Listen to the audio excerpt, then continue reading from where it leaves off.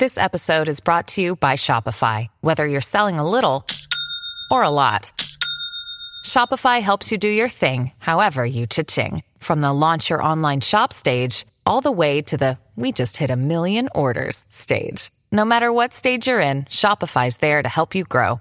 Sign up for a $1 per month trial period at shopify.com/special offer, all lowercase. That's shopify.com/special offer. Today's episode is brought to you by Cars.com.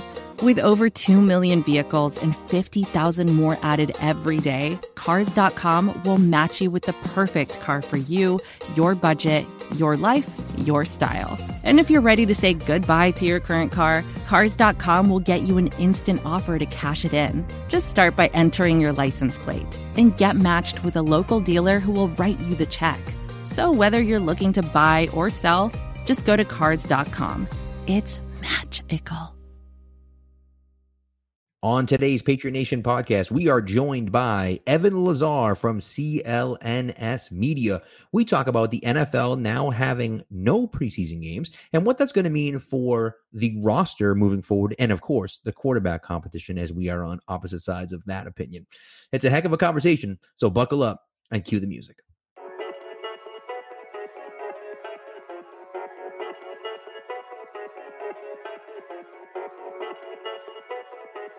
Stack receivers, two to the right. Russell Wilson extends the hands he has. Wilson, quick throw, and it's intercepted! Intercepted by Malcolm Butler!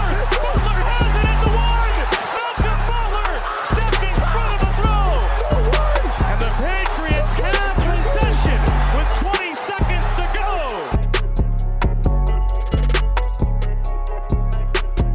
19! Toss to White.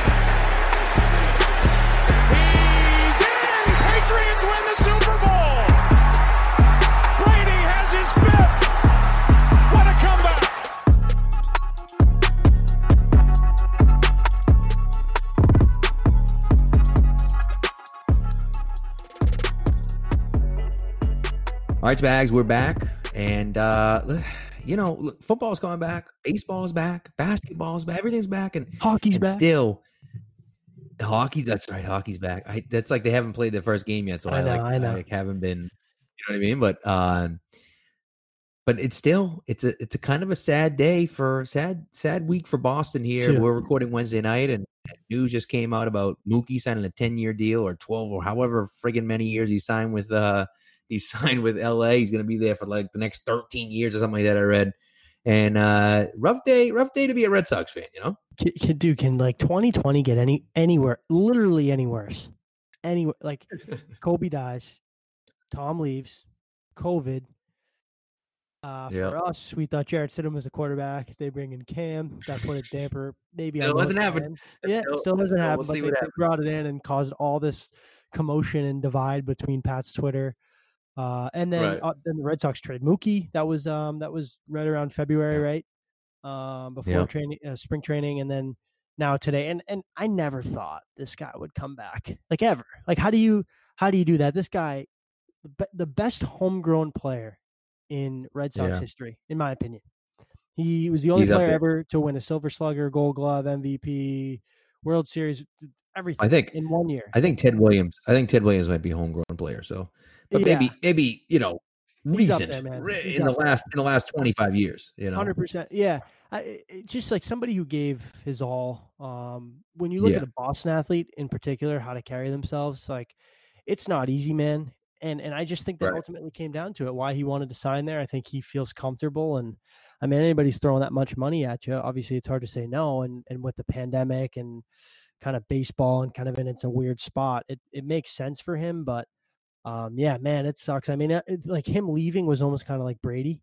You didn't. Yeah. It's like he's gone, but you don't really realize it because it hasn't. You haven't seen any games, and it's been such a long year. But now it's like, wow, okay, he's gone. Well, yeah, I mean, the thing is, he's so young, right? And that was the biggest part of it. It's like he's so young. And John Lester, look, you lose out on Lester, and that started the cascade of issues, right? Where you overpay for Price, and then because you overpay for Price and he sucks, now you got to bring in Chris Sale, and like this whole. So that becomes this whole thing. But that you can start at the John Lester part, right? They screw up Lester, they bring in Price, they pay him a ridiculous amount of money. He's not good enough. So then they got to bring in Sale. They pay him a ridiculous amount of money. They redo Sale's deal. They re-up him. They pay Porcello a ton of money. They do all this stuff. So the issue is, and this is the problem, right?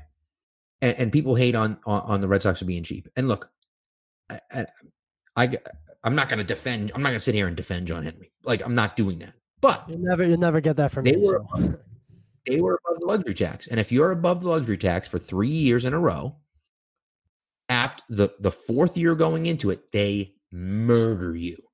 As far as like, every penny you're over, they charge like, it's like 15. It's foolish. Like every penny you're over, they charge you like 75 cents. So if you're $1 million over, you're paying $1.75 million. So if you're $20 million over, you're paying. So that's the issue, right? That's why they got rid of Betts.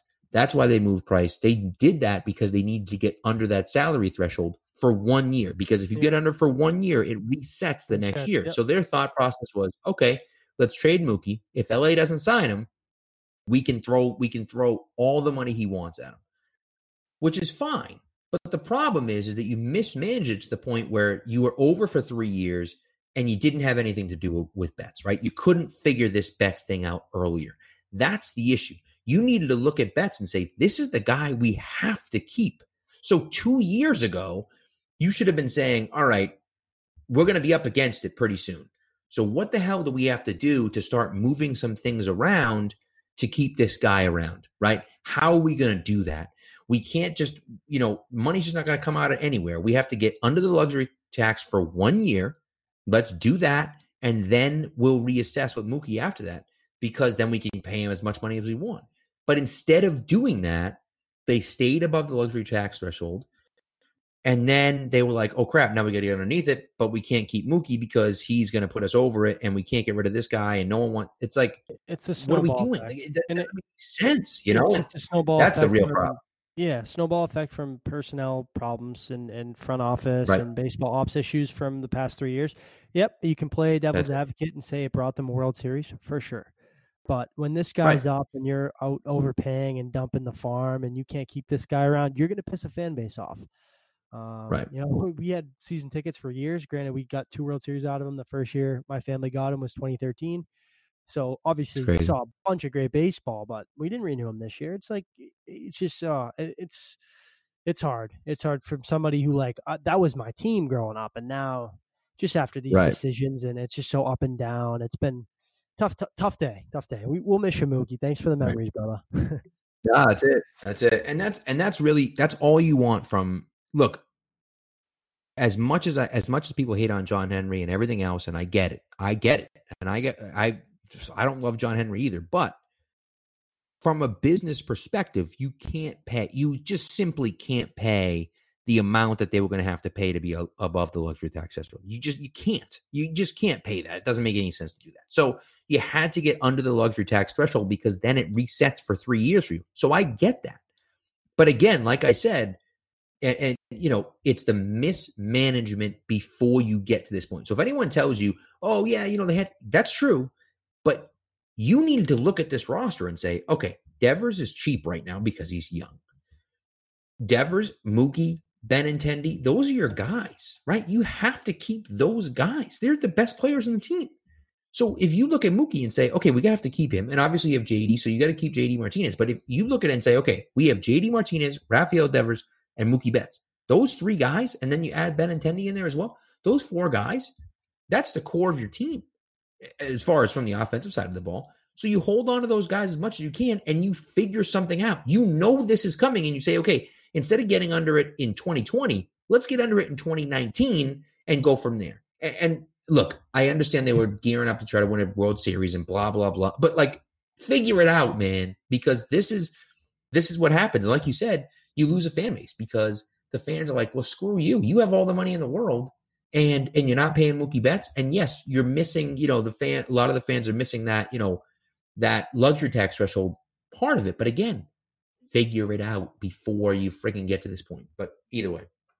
So anyways, we had to go on a little Mookie rant because, Mookie leaving hurts, obviously. It hurts. So, but we're going to get into the meat of the show. And that is, of course, Evan Lazar from CLNS, former Pat's Pulpit member. a couple of Evan years Lazar ago. from CLNS. Yep. Yeah, so does a great job. And of course, he's on the opposite side of the Cam Stidham take that we are, but it is what it is, man. And he's a great conversation, super, super knowledgeable guy. I mean, some of the stuff he says, he's just like having a normal conversation. He just throws in like, oh yeah, you see this cover, oh, he reads this and this and this, and we're like, oh yeah, no, totally, I get it. Yeah, sure. I have no idea what the hell's going on, but fine. Yeah. So it's like Latin super knowledgeable guy. It is, but that's okay. That's okay. So that's why he's doing what he's doing and we're doing what we're doing. So absolutely. But anyways, this is a great conversation. So listen to it, and we'll talk to you. We'll talk to you guys next week. Hopefully, we'll have a date on when training camp will start next week. So we'll go from there. Can't wait. All right, we are happy to welcome back onto the show a good friend of the show, Patriots reporter from CLNS Media, Evan Lazar. He is like the original highlight, not even highlight, tape guy from Twitter. Evan, thanks so much for coming back on. We appreciate it. We're looking forward to talking to you. Absolutely. I'm coming behind enemy lines tonight is what I've been told. So I'm coming with the gloves off, guys. Let's get into this. Hey, hockey's back. You got to get used to it now, right? But right, exactly. Let's get right into it. I think obviously a lot has changed in the last few days, and in terms of the preseason, and it seems like they're gaining some sort of ground, and they're definitely not like the MLB has been with their COVID plans and keeping everybody safe. It seems like they have a good understanding on both sides. They're just trying to work some stuff through. But obviously the news has come out. There's no preseason, right? And Bill Belichick, you can ask the veterans. Obviously, they might not be a fan of the preseason, but nobody loves preseason football more than Bill Belichick. We all know that. And kind of how, I guess we can kind of get into how this affects these guys on the roster, right? Let's get right into it with the undrafted. Obviously, it's a 16-year streak about that, of a guy making the team. And now you take that away and the training camp, but you're not getting a lot of live action. I guess I'll open it the floor. Pat, we can start with you, how that affects the roster and these bubble guys that, their dreams might be shattered because of this. Yeah, I don't know how you keep anyone that you don't know. I mean, it's crazy. I mean, you're not allowed anything. And you think back to like some of these guys that made the roster. Malcolm Butler is a great example. Like Malcolm Butler was an invite to rookie training camp, like rookie minicamp. He wasn't even an undrafted free agent. He was a guy that was just a street body that they brought in for rookie minicamp because they needed warm bodies. And they were like, oh, this kid's pretty good. We'll sign him to an undrafted free agent deal. So, of course, you didn't have those guys. But now the undrafted guys, they don't get a chance to shine in real game time. It's just practice. And so you don't really get, the full scope of what you want to see in practice. So I don't know how the heck they're going to do it. What I'd like to see, and I don't know if it's going to happen. I don't know if the NFLPA or the NFL will agree to it, but I'd like to see them expand the roster somehow. Now, they're already only bringing 80 guys to campus instead of 90, which makes zero sense to me. I don't understand why you're just arbitrarily cutting 10 guys off the roster. This doesn't make any sense. But they're arbitrarily just taking 10 guys off the roster for training camp. So fine. Patriots can have 81 because Jakob Johnson. But even still, okay, you got 81 guys to choose from. Well, now how the hell do you get it down to 53? So I'd love for them to either expand the active roster to like 60 instead of 53, or B, which I think is more reasonable, expand the practice squad from 10 to 15 or even 10 to 20. Give some guys an extra shot to stick around and see what happens, because you're not going to get live game action from these guys. So give these guys more of an opportunity to be in the league at least. And so that's my take on it. We'll see. I mean, but again, it's really hurts, obviously, the chances of not only undrafted guys, but all the rookies to make an impact on any of the teams that they're playing for. Well, I think that, really what they've missed at this point, I think it comes down to how many padded practices are we going to get before week one. And right now, based off the reports out there, it sounds like we're going to only get 8. And that to me is just ridiculous. It's way too few, even for the starting players to get up to speed. I mean, we're not even talking about, I think the biggest thing about practice and cutting these preseason games is that you have 8 padded practices. In practice, when you're going up against your own guys, it's not live action, right? You're not going 100% effort after your own guys. But in preseason games, that's that's when we're really talking about football, right? And it's difficult for these guys, in my opinion, for the evaluation process, certainly with undrafted guys, with younger guys trying to carve out roles, new guys trying to carve out roles.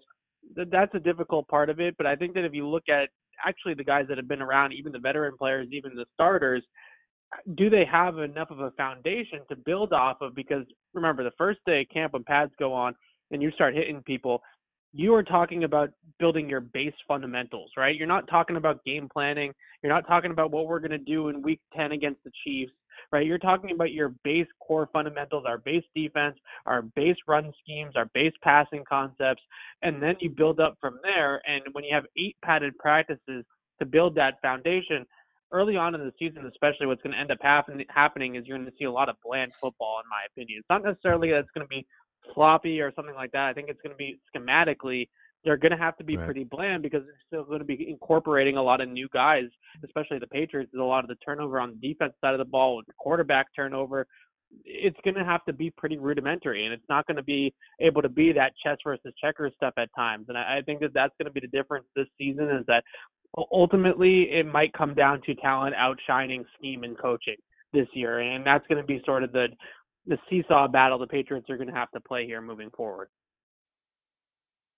Yeah, I mean, that could certainly hurt the Patriots, for sure. Like, you talk about a team that relies on their coaching, and of course they have great players. I mean, their defense is stacked with great players, but, offensively and even defensively, what they've done, what they continue to do is just, is build off of that great coaching. And so, so we'll see moving forward. Now let's get into the quarterback position, because as you said, you are behind enemy lines. We are both Stidham guys.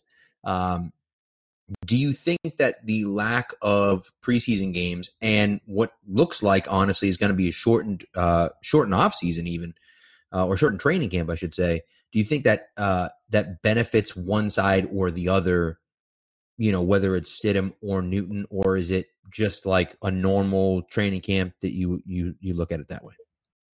Well, I think that it definitely benefits Stidham just a little bit, but honestly, when you're Cam Newton, you've been doing this thing for 10 years already. You know who you are as a quarterback. The Patriots know who they're getting as a quarterback with Cam, and they're going to understand what kind of offense they're going to be able to build around him and run off of him. So I don't think it's a major advantage in either direction, honestly. I think the best guy would probably win out in the end anyways. And I think the biggest thing with Stidham is a lot of people talk about, oh, well, he's here for one more year over Cam. And I think that you have to, in this season in particular, weigh the differences between Stidham having 1 year in his rookie season of backup reps in practice in the Patriots system versus Cam Newton's 10 years of experience in the NFL. Which one is more important in this season? I think that at the end of the day, like I said in my first answer about talent kind of trumping scheme at times, I think it might actually be more important to get the more talented guy out there in a year like this, where I don't know if you're going to have any overhaul changes to your offense. I don't know if you're going to have any wholesale changes to your offense to build around either quarterback, because neither guy's Tom Brady, right? Neither guy's going to succeed trying to be Tom Brady. So you're going to have to make some changes either way. I don't think that it's a big deal in the beginning of the season. I think it will matter. I think towards the end of the season, you're probably going to see the finished product be what they were going to be anyways once they get some games under their belt and they start practicing on a weekly basis like they normally would in a normal circumstances. And I think really what we're talking about with all this no preseason stuff and this type of stuff is really the first 4 to 6 weeks of the season, and then I think everybody will sort of round into shape from there. Yeah, and I think, too, the preseason would have benefited both of them, just from a standpoint like Cam's skill set. Obviously, you know what you're getting, right? Like you said, 10-year NFL veteran, won an MVP, played in an NFC Championship game, played in the Super Bowl, right? Like he gets it, but his skill set is more shown in game action, right? Like, obviously, you know what you're going to get from him. Can he show that he can run the offense, right, from a practice standpoint and control the line, show he can step in right away and understand this complex playbook? And then for a guy like Stidham, it's his chance to really separate himself versus opposing defenses and show that he's ready, other than facing his defense that he apparently picked apart last year during practice that Evan McCourty and Stephon Gilmore talked about. I think in that situation, both of them really could have benefited. And like you said, when you lay it out like that, obviously you have to give the advantage to Cam just because of his resume and what he's accomplished, and obviously how uncommon this year's been. But then it comes back to this, like, you go through a virtual offseason like they have, right? How uncommon it was and the obstacles that they had to occur. You go through that with a guy that maybe they knew inside that he wasn't going to be the guy and they were going to go after Cam, but they had to have at least some sort of faith in this kid going forward if they were willing to drag this out so long. So I guess it's kind of a two-part question or kind of to talk about, but I think the preseason could have benefited both of those guys, but in primarily Stidham.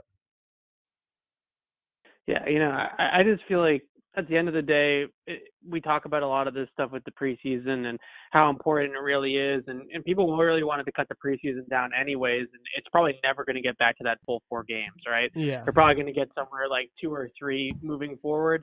So I think that it's interesting right now in the moment. I think that right now there can be arguments made that, maybe this benefits Stidham a little bit more than Cam, like I said, because he has that familiarity with the system.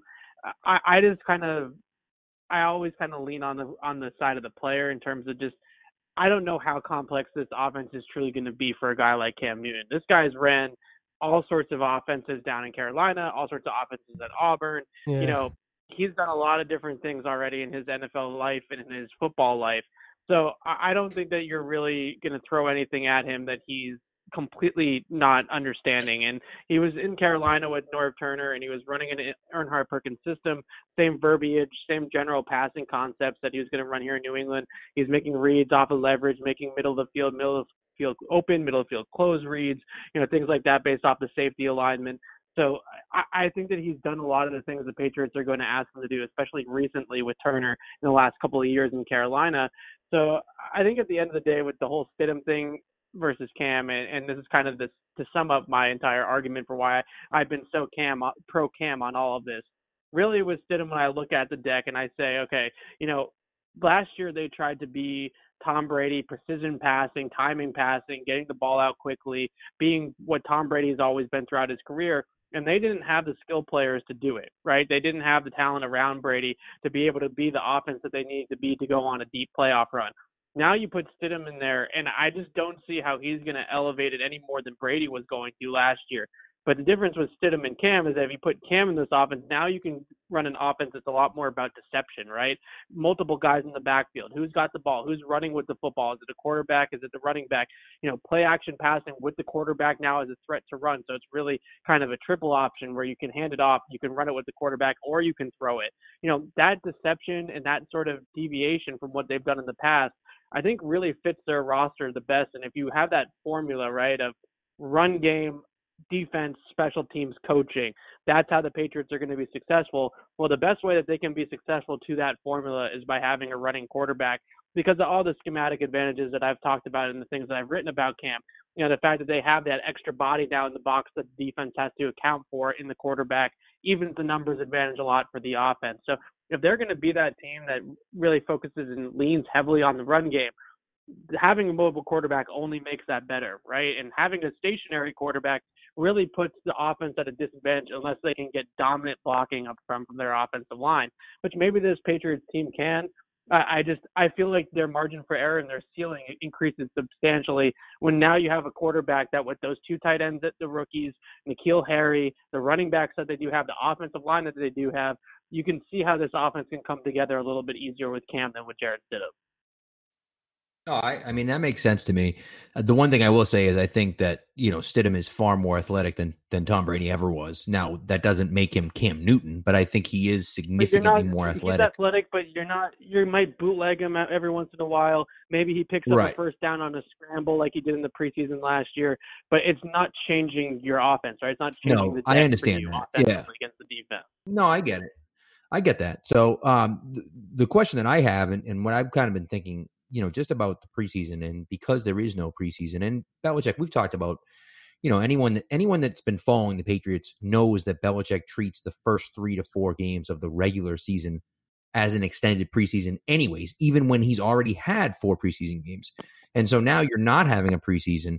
Now you're looking at, and you mentioned it, Evan, like the first 4 to 6 weeks of the season are probably going to look like preseason games where there's not a ton of scheme going on. There's not a lot of coaching because it's just like, hey, like, let's just go out and see what we have. And Bill likes to do that anyways, to see what he has with his team and see different things he can do. My thought, the thing that I've been thinking about for a while now is that, would it be crazy to run out both quarterbacks and just say, hey, look, we're going to give Stidham some time. We're going to give Cam some time. And now look, if you walk in a training camp and Cam is 1,000 times better than Stidham, and, Stidham doesn't even belong on the same field as Cam, well, then there's no reason to do that, right? But if they're close and you're like, wow, both these guys can really handle the offense. They're both doing a great job out here. They both can lead this team very effectively. And we don't know which one's going to be the best one. Now, again, like you said, the scheme flexibility could lean a little bit more towards Cam. And that makes a lot of sense to say, hey, look, we can add this deception wrinkle into our team. But I wonder, like, if you're extending the preseason that way, does it make sense to kind of run both those guys out? And again, you're maybe not doing a 50-50 timeshare, but you see a game, the first few games at least, where both quarterbacks are taking snaps in the game, real snaps, not like, not garbage time snaps, like real snaps in the game that are game planned into the game. Yeah, it doesn't have a ton of precedent in the NFL. That's the biggest thing with kind of a 2-quarterback offense, right? Is that maybe we see it sometimes in the college game. We'll probably see it often in the college game, or maybe they bring in a guy that's more of a running back playing quarterback, and then they have kind of their passing guy, right? Lynn Bowden. And we've seen it be sort of successful at times, okay? But I think at the NFL level, usually you have one starter, right? And you name the starter. And the biggest reason why is continuity, right? Because if you have Jared Stidham and Cam especially, those are two very different quarterbacks for the most part. So if you have both of those guys kind of part of the game plan and part of the offense, now the offense kind of needs to change when one guy is out there versus when the other guy's out there. And that can be confusing for other guys, right? You got 2 rookie tight ends. You got N'Keal Harry, who's in his second year. You got Jacoby Myers in his second year. You have those 3 guys out there, right? Now all of a sudden those are your 3 or your 5 eligibles, and you're flip-flopping playbooks, right? That's when it can get confusing. Now, if you want to say that maybe they find out that Stidham's really the better quarterback, but actually Cam, on the goal line is so good down there, right? As kind of that goal line back is huge. And they have a special goal line package for him, or a special red zone package for him, where they incorporate multiple quarterbacks. I could see that happening, but in terms of having a one guy or kind of having a timeshare, I think that there's not a ton of really history of success there. Now, granted, Bill Belichick could probably do anything and get away with it, so he might be the one and only coach that could sort of get away with something like that. But at the NFL level, you usually stick to one guy as the starter, and it's really because of that continuity. Makes sense. No, I agree too. And for that case too, it's like, it's tough. I could just never see them doing that. And I know it's because we had Brady for 20 years. So it's like an afterthought to think there's ever been a competition or, 2 guys fighting for a job, or even seeing that like Taysom Hill, Drew Brees type of thing. But I want to touch on two before we wrap things up here. I thought, Spags, I'm sorry. I don't mean to. No, go ahead. Interrupt you, Spags. No problem. My only point that I was making was that, and I agree with you, where there isn't really any precedent set. But for me, I just look at it and say, well, if they truly can't, now I think Bill makes these decisions anyways. But like, if they truly couldn't decide between the two, that they might use the first few games just to do that, not as a game planning thing, like moving forward through the whole season, but just the first few games to kind of give them some actual game action just to see. Again, it might not make sense because they'll probably make a decision because knowing Bill, like, he figures out, Yeah, he could honestly do anything, and I think that he could accomplish pretty much anything that he wants. If he wants to play 2 quarterbacks, if he wants to play 10 defensive backs on the field on defense, he probably win 11 games doing that too. Yeah. Yeah, and I wanted to touch on too, kind of shifting it over to who's going to protect them, because that was a big issue last year, and I think we've said here, you've said, everybody said, when that group is healthy, that's a top 5, top 3 unit in the league. I mean, they'll bully the line of scrimmage. They'll do things like they'll ride them just like they did in 2018 to a title. With them back, obviously Andrews coming back healthy. You're assuming he's ready to go. Shaq Mason, who I think they were hard on him last year. I think that was a tough job for him with, Cannon being banged up and not having Andrews, and then Isaiah Wynn missing 9 weeks. If they get that line right, there's no reason this team can't run through them, especially that offense. And I know you were talking about them a lot today. I guess kind of elaborate a little bit on kind of what we can see from that line. Obviously, the loss of Skarnecki is, going to hurt, but they have some veteran guys in there. Obviously, Isaiah Wynn, I think, is the youngest of the starter, and he's been here for, obviously hasn't played much, but this will be his third year in the league. So I guess kind of elaborate on that offensive line and how they can really be a backbone of this team. Well, that's where their money's invested, right? Really, when you start to break it down, it's as of right now secondary in the secondary on defense, and then on offense, it's along the offensive line, right? You're paying Tooney $15 million a year, obviously on the franchise tag. You're paying Shaq Mason over $10 in his contract. Marcus Cannon's got a pretty decent cap number of almost $10 million. David Andrews is on the cheaper side for centers. His deal's a pretty good discount, but he's still making a pretty good amount of money. And then you have a first round pick at left tackle, right? So that's where all the blue chips are right now for the Patriots on offense. And they need that unit to be prolific. They need it to be a top 5 unit in the league if this offense is going to be better than it was last year. And I think that when you look at how they're built and how they're able to really focus on the running game here, I think that they can do that and be effective offensively. Now, if you look at the history of sort of rushing attacks over the last decade, the teams that have really been able to lean on their running game and get average a good points per game total, something over 25 points per game, basically being a run first team. It's Baltimore with Lamar Jackson. It's Seattle with the Seahawks with Russell Wilson and Marshawn Lynch. It's Dak Prescott and the Dallas Cowboys with Zeke. It's all these offenses that involve mobile quarterbacks. It's Cam in Carolina, right? Those are the rushing offenses over the last decade that have really taken that next step forward and gone from being, a complement to your passing game, especially statistically, to being really the thing that spearheads your offense. And I think that that's really where the offensive line is going to have to be the focal point for New England. It's just that's going to have to be the difference between this team, is that when they line up on 1st and 10, they're going to have to be able to run the football. And that's what other teams are going to be able to come in and expect for them to do as well, I would think, regardless of who is under center. So it's going to sort of be a strength-on-strength thing of we're expecting it, you're going to do it anyway, kind of like it was down the stretch in 2018 at times. So I think that's going to be the biggest question is, can they find a way, if it's Stidham especially, can they find a way to do it with a stationary quarterback, or at least a guy that's not going to be designed into the running game? Can they figure out a way to still have a prolific rushing attack, even being one short in the box most of the time?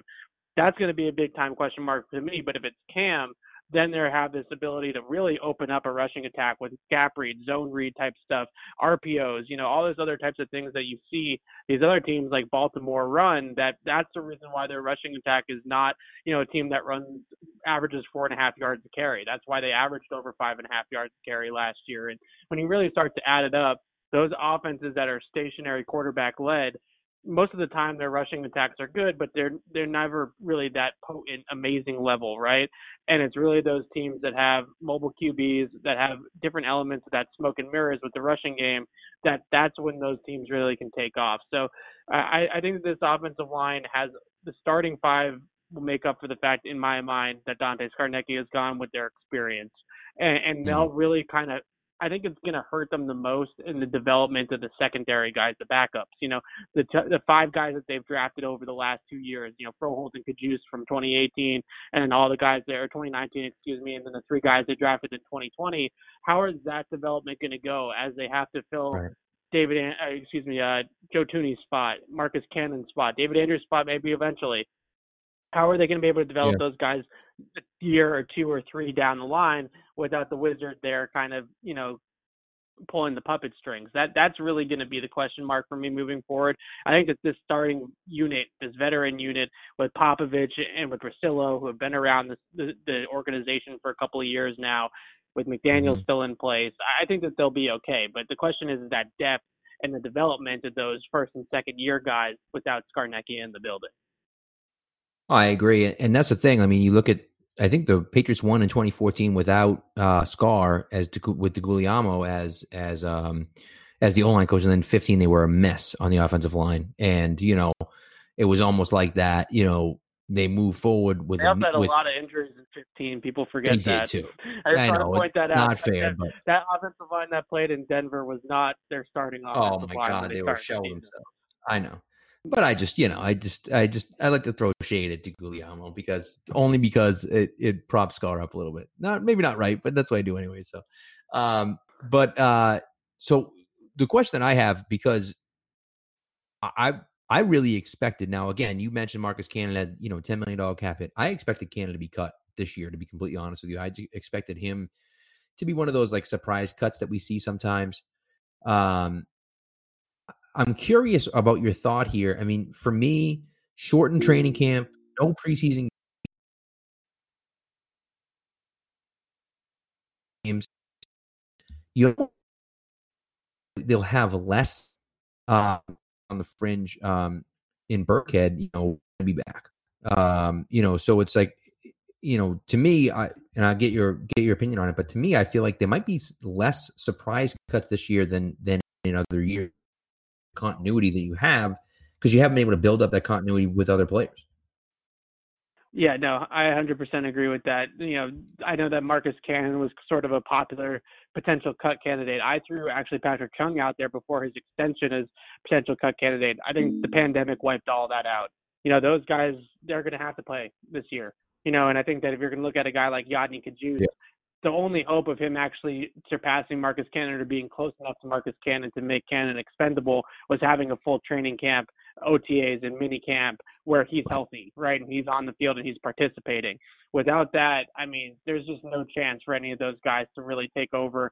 I think it's going to be tough even for guys like a Damian Harris to now get over Rex Burkhead without any real chance to prove that he's improved from last year, right? There's really not a lot of build up here for Damian Harris to go out there and impress everybody to get him to pass Rex Burkhead even on the depth chart. So I think all those veteran players, the Patriots last year really hung on to a lot of the veterans. I think there were a lot of rumors in camp about Duron Harmon, about Landon Roberts, some of these kind of guys that maybe you could see trimming the fat a little bit and giving some of those snaps to the rookies or to the younger players on rookie contracts. And they ended up not doing that, right? They really ended up keeping all of the experienced guys on the team. I think this year it's going to be even worse than last year in terms of keeping those guys around. So all those surprise cut candidates, all those videos and tweets and columns that we wrote about it, I think that's probably out the door now. And really, you're going to have to go with the guys that have been there before with you. And that's, I think all teams are going to sort of go with that. And even still, on top of that, I think the one interesting thing about not having any preseason or any real build-up here is that I feel like there's going to be less poaching by other teams off of your roster because you really don't have those guys to come in. You're getting them in at a late time when everybody's still trying to play catch up and everybody's still trying to get comfortable from the guys that they signed in the off season.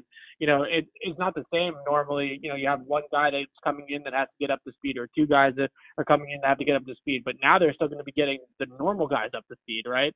So I just don't see teams really going too far outside the box this year. I don't see the poaching from practice squads or waivers being as active when they do have roster cutdowns, because if you haven't been in the building for the virtual meetings and this entire buildup and sort of this whole process, it's going to be a really difficult year to play catch up. I really don't see how that could really be a possibility. So maybe some of those guys that in other years would probably get poached by other teams and wouldn't make it back to the Patriots practice squad, some of the UDFAs or the rookies or the second year players that they end up cutting, maybe this is the year where they actually can get those guys back to the practice squad and stash them there.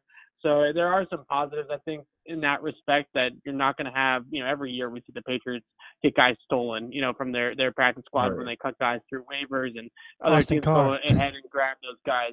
Right. So I don't think it's going to happen as much this year, but really the veteran players are the guys that are going to play. And on defense, I think it's a big thing too, because you have guys like Josh Uche and Anthony Jennings who you wanted to have these roles for as rookies with Van Noy and Collins leaving.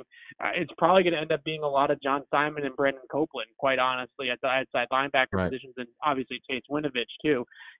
Those three guys are going to end up probably paying a ton of the snaps in the first 6 weeks of the season or so. And really any rookie that can get on the field this year, that's really a testament to their effort, I guess, because it's going to be an extremely difficult year for those guys.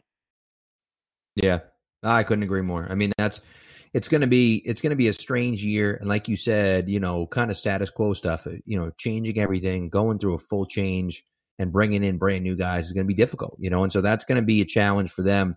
It's funny because, in 2011, like the Patriots made the Super Bowl in 2011, and I feel like a big reason they made it was because of the continuity they had. Remember that, that was the year they did had the CBA going on, and there was talks about a lockout and all this other stuff, and they had a very, very short off season without OTAs and all this other stuff, and the Patriots just had such continuity that they just jumped right in. They were fine, and so I feel like that was a big advantage for them. And this year, they don't have that advantage anymore because their quarterback whoever their quarterback is brand new as far as a starting quarterback for the Patriots. And so it's going to be a challenge for them to kind of come through and see what's going to happen. But if anyone can figure it out, it's Bill Belichick. So at least we're in good hands with him. So we'll see what happens there. But hey, listen, we're getting football back. I don't know when the heck they're going to report. Hopefully it's going to be soon. There were obviously reports that the rookies were supposed to be the 21st. That got pushed back. There's no date about that. Training camp was supposed to start the 28th. It looks like that's getting pushed back. We don't know what day that's going to be, but hopefully we'll find out in the next, in the next few days to weeks, next few days to a week, when that's going to be. But, it's just good to have some stuff back, and you see basketball back and baseball coming back, and, and hockey's coming back. And so the next thing is just football. Always get to football. You know what I mean? So, but Absolutely. Evan, before we let you go, Evan, why don't you, plug yourself, let us know let people know. I mean, I'm assuming everyone follows you on Twitter. They'd be stupid if they didn't, but let them know where you are on Twitter and where else they can see you and read you and everything else. Well, I appreciate that. It's Easy Lazar, Lazar on Twitter. CLNSmedia.com is where you can read all of my stuff. Go follow our YouTube page at Patriots Press Pass as well. We do live Q&As, videos, daily videos, countdown to camp coverage, all that kind of stuff on the YouTube page. And I'm happy to come on with you guys anytime and debate this sim camp thing. It's exciting to have a quarterback competition regardless of which way it goes here for the Patriots. I'm sure they'll come out the other end better off for having both these guys in camp, regardless. So it's been a blast to kind of go back and forth on Twitter about it. And I stick to your guns, though. I feel it'll be Cam, but maybe you guys will end up being right. Who knows? Hey, how long's the quick question before you go? Because I got to ask because of Barth. How long's the quarantine beard lasting for? I don't know. That thing's looking like as thick as Pat would get in the playoffs over here. So it's crazy. And actually, I trimmed it at like about Barth halfway lets his go quarantine. in the season too. So Barth shaved his. I can break that news on the podcast. Last time I saw Barth, he was clean shaven, not clean shaven, but trimmed, right? And my beard in the last, I would say, week or two has taken on a life of its own. It went from being, pretty tame to all of a sudden now it's all out everywhere. So I'm going to keep it until camp, until I have to report to camp and go back to work, and then I'll give it a trim. But I'll keep the beard for a pretty long time, I think. I always see the comments on Twitter, so I had to ask. I know. It's pretty funny because it really. It was like 1 week it was nobody said anything about the beard, and then like that Monday all of a sudden everybody was like, what's going on with the beard? And I was like, overnight it just kind of sprouted. That's up what happened, man. You just gotta, I grow a winter beard every year, and I start earlier every year. I feel like, I just get lazy and I just like, I'll just start growing it out. And like, I'll go like 2 or 3 months without shaving, maybe even more sometimes. I just literally won't even touch it. It just goes. And it like, oh my God, man, it gets unruly. And my students are like, what the hell is going on with your face? And I'm like, hey. I'm like Patches O'Houlihan over here, so. You got to hold on, man. Just hold on to that beard. And don't let, this isn't the New York Yankees. You don't have to trim that to go to camp. Guys like David Andrews will love that, I just want to look professional, Right now I look like a little bit of I got a lot going on, so just make it look tidy. That's all. Yeah, that's it. Right, that's it. All right, Evan. Well, thanks so much. We appreciate it, and we'd love to talk to you again. We'll hopefully we'll connect back with you during the season. Yeah, absolutely. Yeah, call me in a month, and we'll see who wins the starting job, guys. Absolutely. Hey, Zolak will too. Hey, listen, if we win, we're going to bring everyone on. So we'll go from there. Oh, yeah, I can't wait. All right, we'll talk to you, Evan. Thanks so much, man. All right, man. No problem. Thanks, guys.